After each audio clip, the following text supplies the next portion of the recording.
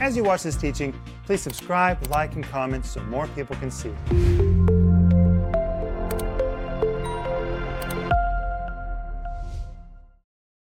Hi everybody, my name is Paul Renner. Welcome to the home group. We're going to have fun tonight. And tonight we're going to talk about salvation. How are you saved? What are you saved from? And what are you saved for? Have you ever thought about that? If you're saved, you're obviously saved from something. What are you saved from? And if you're saved, if God intended you to be saved, then He probably had something in mind. What are you saved for? How are you saved? What are you saved from? And what are you saved for? That's what we're going to talk about tonight. And my father, Rick Renner, asked me to lead the home group. So please join, share, and be with us today all the way to the very, very end. And tell us where you're joining from. Along with me today in the studio is Joel and Maxime. Maxime? I'm so happy to be here, and I love this subject. I love talking about my salvation. And like you said it the last time we were talking, you said, often we say our salvation, but in fact, it's not our salvation. We didn't do anything. All of it, our whole salvation is His work. Amen. So actually, more correct way to say it is His salvation. Let's talk about His salvation. Yes, and that's actually what it says in the Psalms. Amen. Wow. You know, the salvation I received that He gave me, Amen. That is a miracle.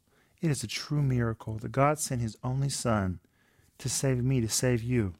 It's the miracle of salvation. And I am so grateful that God did that, that Jesus came and He died for our sins so we can have eternal life with Him. It is truly the miracle of salvation. Amen. Amen. But my friends, before we begin, I want to say if you need prayer, please call us at 1-800-742-5593 or email us at prayer@renner.org. We would love to put our faith out with yours so you can have a miracle in your life. And if you want to get our free download, it's this wonderful study guide. We put a lot of work into these study guides. You can go to renner.org to download it right now. These are Dad's notes that he puts together for the daily TV program. And this week we have the series, You Are the Temple of the Holy Spirit. These go together. But you can download this one for free, the study guide. And we have a whole team who goes through Dad's notes. He films the programs. They watch the programs. They fill out the notes. They take his original transcripts, and they make this for you. It has all the Greek words. It has all his word studies. It has all the scriptures, and it has all the points of the TV program. And I believe these study guides are helping people have a revival of the Bible in their lives. That's so very important. We're believing for revival of the Bible in people's lives. The Bible can make a revival in your life. The Bible has changed more people's lives than anything else in the world. That's right. It's God's Word. We need to love the Bible. We need to have it in our hearts. We want to revival the Bible in people's lives. That is so precious. And I believe these study guides that we're giving away every week we give them away will really help you in your walk with Jesus. And also we're offering the book, A Life Ablaze. And often when we get saved, we're on fire for Jesus. We want to tell the whole world about it. But as decades goes by, that fire sometimes dwindles in us. And we need to rekindle those fires. That's what this book is about. How do you rekindle the fire of God in your life so that when Jesus comes back, you're on fire for Him? Amen. Let's pray. Father God, I thank You that we can be together today. And Lord, I ask You to help us to read, help us to understand, help us to see the things that You'd like to show us today. In the name of Jesus, and everyone said, Amen. Amen. So, how are we saved? What are we saved from? And what are we saved for? Well, first of all, we're saved by the grace of God. We're saved by His mercy. And I like to say it this way. The Lord had so much mercy on you that He put all of His wrath on Jesus instead of punishing you. And Jesus loves you so much that He voluntarily took that punishment upon Himself so that you could be saved. I'll say it again. The Lord has so much mercy. He's so merciful that He punished Jesus instead of punishing you. And Jesus loves you so much that He took upon Himself that punishment so that you could be saved. And we find this idea in Scripture, this truth in Scripture over and over again.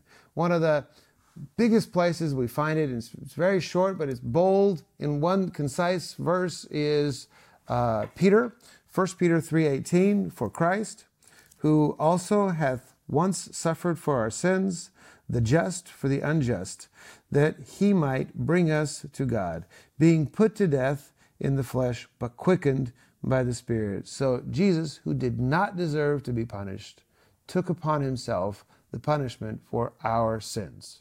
So we are saved, of course, by his grace, by his mercy. But how does that happen specifically for you? How do you get saved? And one of the first places we see it written plainly and simply is in Acts chapter 2, where we are reading about Peter's first big message. Acts chapter 2, verse 21. And it shall come to pass that whoever calls on the name of the Lord shall be saved. Amen. And in Romans chapter 10, verse 9, if thou shalt confess with thy mouth the Lord Jesus, and shalt believe in thy heart that God hath raised him from the dead, thou shalt be saved. So we see that there's a double component here. We have to say something out loud. You have to say with your mouth, Jesus is Lord, and you have to believe in your heart that God the Father raised him from the dead. So there's some actions here that you have to do. And I was listening not so long ago to Brother Copeland, and he talked about corresponding actions. You have to do something that corresponds with what you believe. I like that a lot. Corresponding actions. So if you really believe something, then you're actually going to say something, then you're actually going to do something. But if you don't believe it, then you're not going to be talking about it. You're not actually going to do anything about it. But if you truly believe, if you truly trust on the Lord Jesus Christ, then there's nothing wrong with saying, I believe that Jesus is the Lord. I believe that the Lord raised him from the death, raised him from the grave. So it sounds simple, but there's a lot of power in it. And of course, in John chapter 3, Jesus talks about how salvation works and what he came to earth for. Now, we'll be talking a lot about John chapter 3, verses 16, 17, and 18 today, so please open them up. And we're talking about how we're saved. First question is how we're saved. Second question is, what are we saved from? And third question is, what are we saved for? Joel, could you please read John 3:16? Okay, here we go. For God so loved the world, don't you love that he gave his only Son, so that everyone who believes in him will not perish, but have eternal life. You want me to keep on going, Paul? Yes. God did not send his Son into the world to condemn it, but to save it. There is no judgment awaiting those who trust in him, but those who do not trust in him have already been judged for not believing in the only Son of God. Amen. So we see here that we are saved. We should be grateful to Jesus for what he has done for us, because there's no other way we could have possibly been saved. And we see the same idea in Ephesians chapter 2. And Verses 8 and 9. Okay. For by grace you have been saved. Amen. Through faith, and that not of yourselves. It is the gift of God, not of works, lest anyone should boast. Amen. And in Ephesians chapter 2, verse 6, it says we're dead by our works, so that we could have done nothing to earn our own salvation. Our salvation is a gift from him, and the only thing that we have to do to receive his salvation, that work of salvation in our lives, is to believe on him. It's that simple. And anything else that we try to add on to that is incorrect. If we say we have to do this, we have to do that, or we have to earn it, and you may feel like you have to earn it, that's prideful. It's actually pride working in you, thinking there's something you can do to receive salvation. The only thing that you can do to receive salvation is trust in God and confess Jesus Lord. That's Amen. all you have to do. But for me, this raises the next question. Okay, so we know how we're saved. We're saved by grace. We actually receive that salvation when we confess Jesus Lord. That's pretty simple. But if we're saved, we're obviously saved from something. So what are you saved from? Have you ever thought about that? What are you saved from? And in John chapter 3, verses 16, 17, and 18, it actually tells us what we're saved from. Joel, could you read that again, especially 17 and 18? You want me to start from 16? Sure, you can start in 16. For God so loved the world that he gave his only Son, so that everyone who believes in him will not perish, but have eternal life. God did not send his Son into the world to condemn it, but to save it. There is no judgment awaiting those who trust in him. Praise God. But those who do not trust in him have already been judged for not believing in the only Son of God.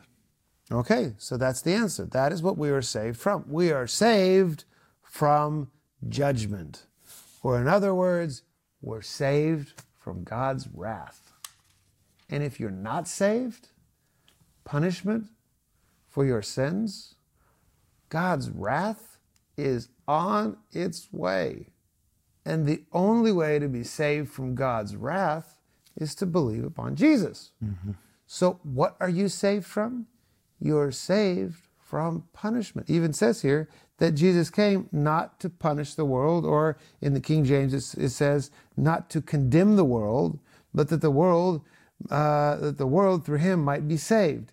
He that believed on him is not condemned, but he that believeth not is condemned. So there is condemnation, but not for those who are in Christ Jesus. So what are you saved from? It's kind of a scary thought, and we don't like to talk about it very much, but you're saved from God's wrath. And if you haven't made the decision, or if you haven't said out loud that Jesus is Lord, if you do not believe with all your heart that God raised him from the dead, then God's wrath, condemnation, punishment is on its way. And the only way to avoid that, or the only way for it to pass over, is if you believe on Jesus. Now this brings us to the very first Passover. It brings us all the way back to Exodus, where we see how that judgment that was coming when it saw the blood on the doorframe passed over. That's exactly how it works today. John 2:2 says, and this is the propitiation for our sins, and not for ours only, but also for the sins of the whole world. So Jesus is the propitiation for our sins and for the sins of the whole world, meaning that the punishment that he took upon himself was enough for whatever's coming your way to pass over. God's judgment, or what you deserve, will not be coming your way because Jesus took it upon himself. And that's where the phrase that I started with today comes in. God had so much mercy that he punished Jesus instead of punishing you. Now that doesn't look like mercy, because when you see films like, for instance, The Passion, or perhaps other Jesus films, and you see what happened to Jesus, it's pretty ugly. And it's difficult to even call that mercy or love. But actually that's what it is. Because if God had not punished Jesus, it means that punishment would have been coming your way. If Jesus had not taken upon himself that punishment, that punishment would have been coming your way. So it's actually mercy and love. We're seeing what should have happened, or what could have happened to each of us. So first of all, the first question, how are we saved? We're saved by his mercy, not by works. There's nothing we could have done to receive his salvation. And we're saved very simply when we say that Jesus is Lord. It's really, really simple. Anyone who calls upon the name of the Lord shall be saved. Second of all, what are we saved from? We're saved from his wrath. And that works because God punished Jesus, who didn't deserve it, instead of punishing each of us. And that's exactly what it says in John 3, 16, 17, and 18. He that believeth on him is not condemned, but he that believeth not is condemned already. And the only way for that to pass over is for you to believe on Jesus. So, we know that we're saved. We know what we're saved from. Next question, what are we saved for? If Jesus saved us, if this amazing act of mercy and love was done for each of us, and John 2:2 says, for the whole world, what are we saved for? Ephesians 2:10. Maxime? I'm going to read from Pastor Rick's book, Sparkling Gems, and it says, Ephesians 2:10 is another place where a form of this word poets is used. Paul writes, for we are his workmanship, created in Christ Jesus unto good works. The word workmanship is the Greek word poema, which comes from the same root as poets. This tells us that when we were saved, God put forth all his best efforts and creative powers to marvelously fashion and create us in Jesus Christ. Because the word poema is used in Ephesians 2:10, it means that God applied or used his fullest, greatest, and most creative powers when we were born again. We weren't just mildly saved. Rather, God took us into his hands and marvelously made us new in Christ Jesus. And he released his most powerful creative forces and made us a workmanship that would be worthy to bear his name. Amen. And in 2 Corinthians chapter 5, it says that we are a new creature in Jesus Christ. Amen. All things have passed, all old things have passed, and all things are new. Praise God.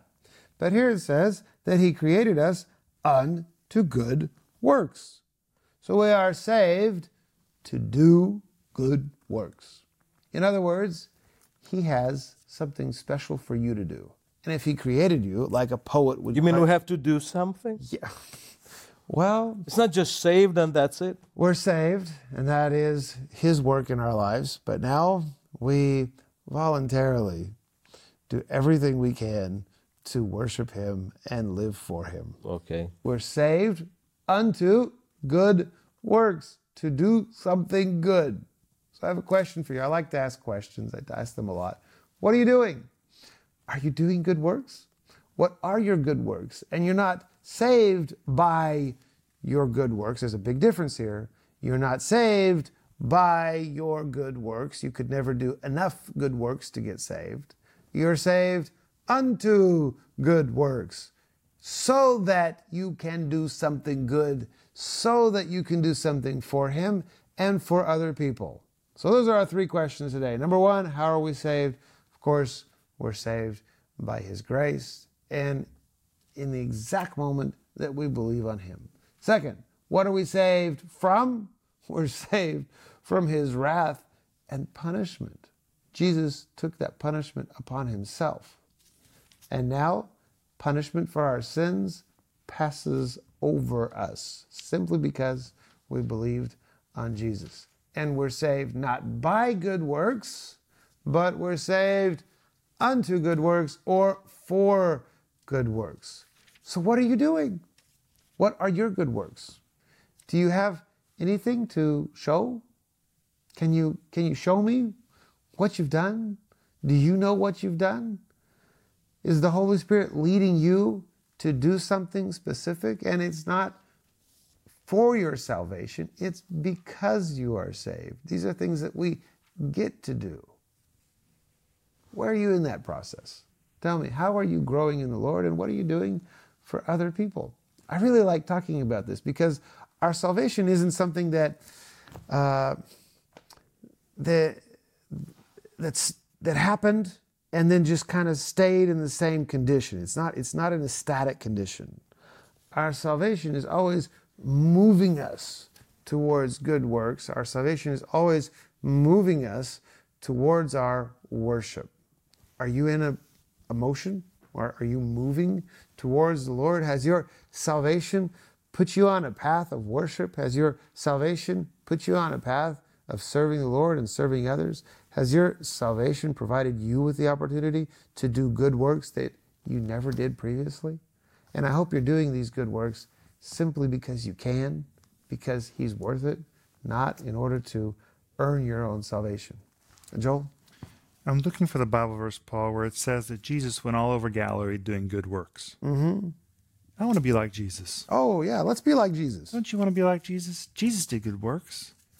Yeah, I believe that when we get saved, we have a job to do. You know, we're supposed to be servants of Christ.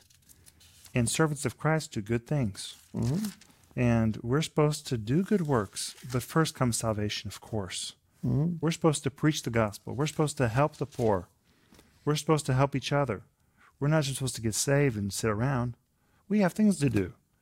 But first comes salvation, and that is a complete work of grace. Amen. Matthew 5:16 says, "Let your light shine before men, so that they may see your good works and glorify your Father which is in heaven." So the purpose of our good works is to actually help people see God. Now, you may be the only Jesus that some people ever meet. You may be the closest thing to Jesus that anyone ever confronts or gets to talk to. Where are your good works? What are you doing? And do your good works glorify God? Now we're getting into another subject here, because our good works sometimes, or what we think are our good works, could actually be works of the flesh. And we may actually be focusing people's attention on ourselves instead of focusing people's attention on God. So if you're doing good works, I hope that everything you're doing is actually focusing people's attention towards God. Now, I have seen some brothers and sisters in Christ, they do something good. It seems like they immediately tell the whole world about it.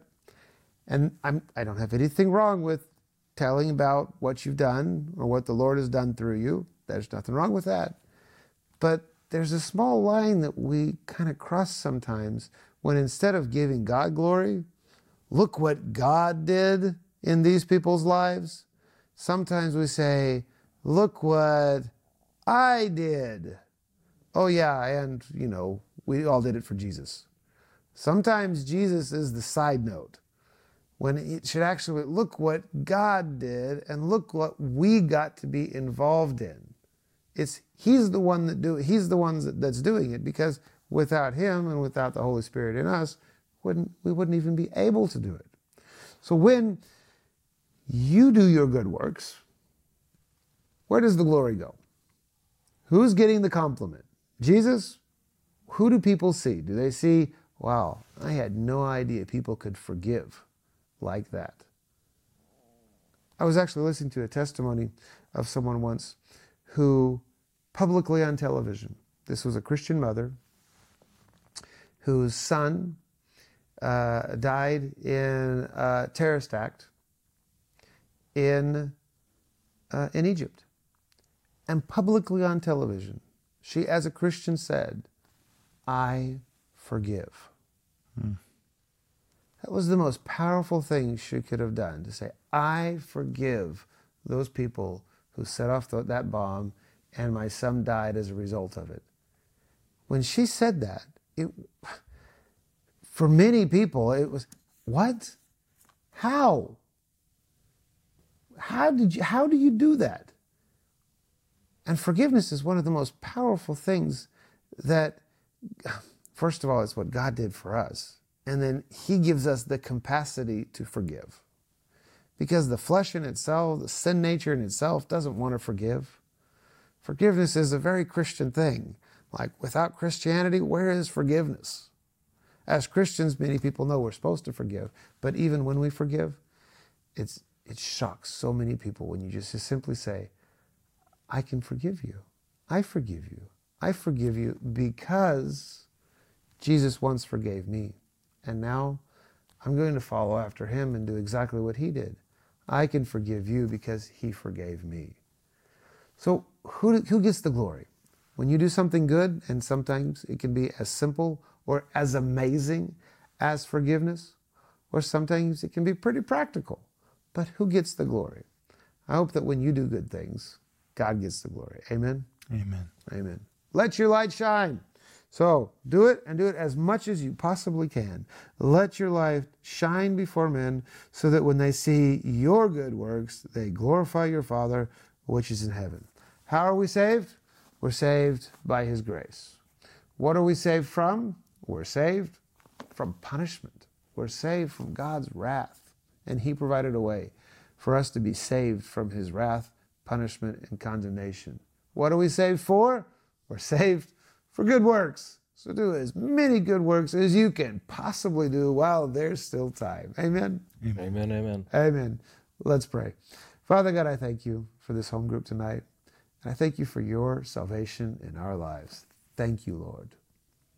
Everybody, let's just say it out loud. Thank you. Thank you, Thank you, Jesus. Lord. Lord, I thank you for your salvation in each of our lives. I thank you for that amazing act of grace and mercy and love. And Lord, because you did that in our lives, we want to do as many good works as we can possibly do. Help us, Lord, to share the gospel. Lord, I ask you that you shine through us and through the good works that we do. In the name of Jesus, and everyone said, Amen. Amen. I hope you guys visit Renner.org. There's a lot more available for you there. Don't forget to download the study guides that we've prepared for you. And if you have a prayer request, please send us your prayer request at prayer@renner.org so that we can pray for you. We're already praying for you, but if you send us your prayer request, we'll do a better job at it. It will actually help us pray for you. God bless. Bye-bye.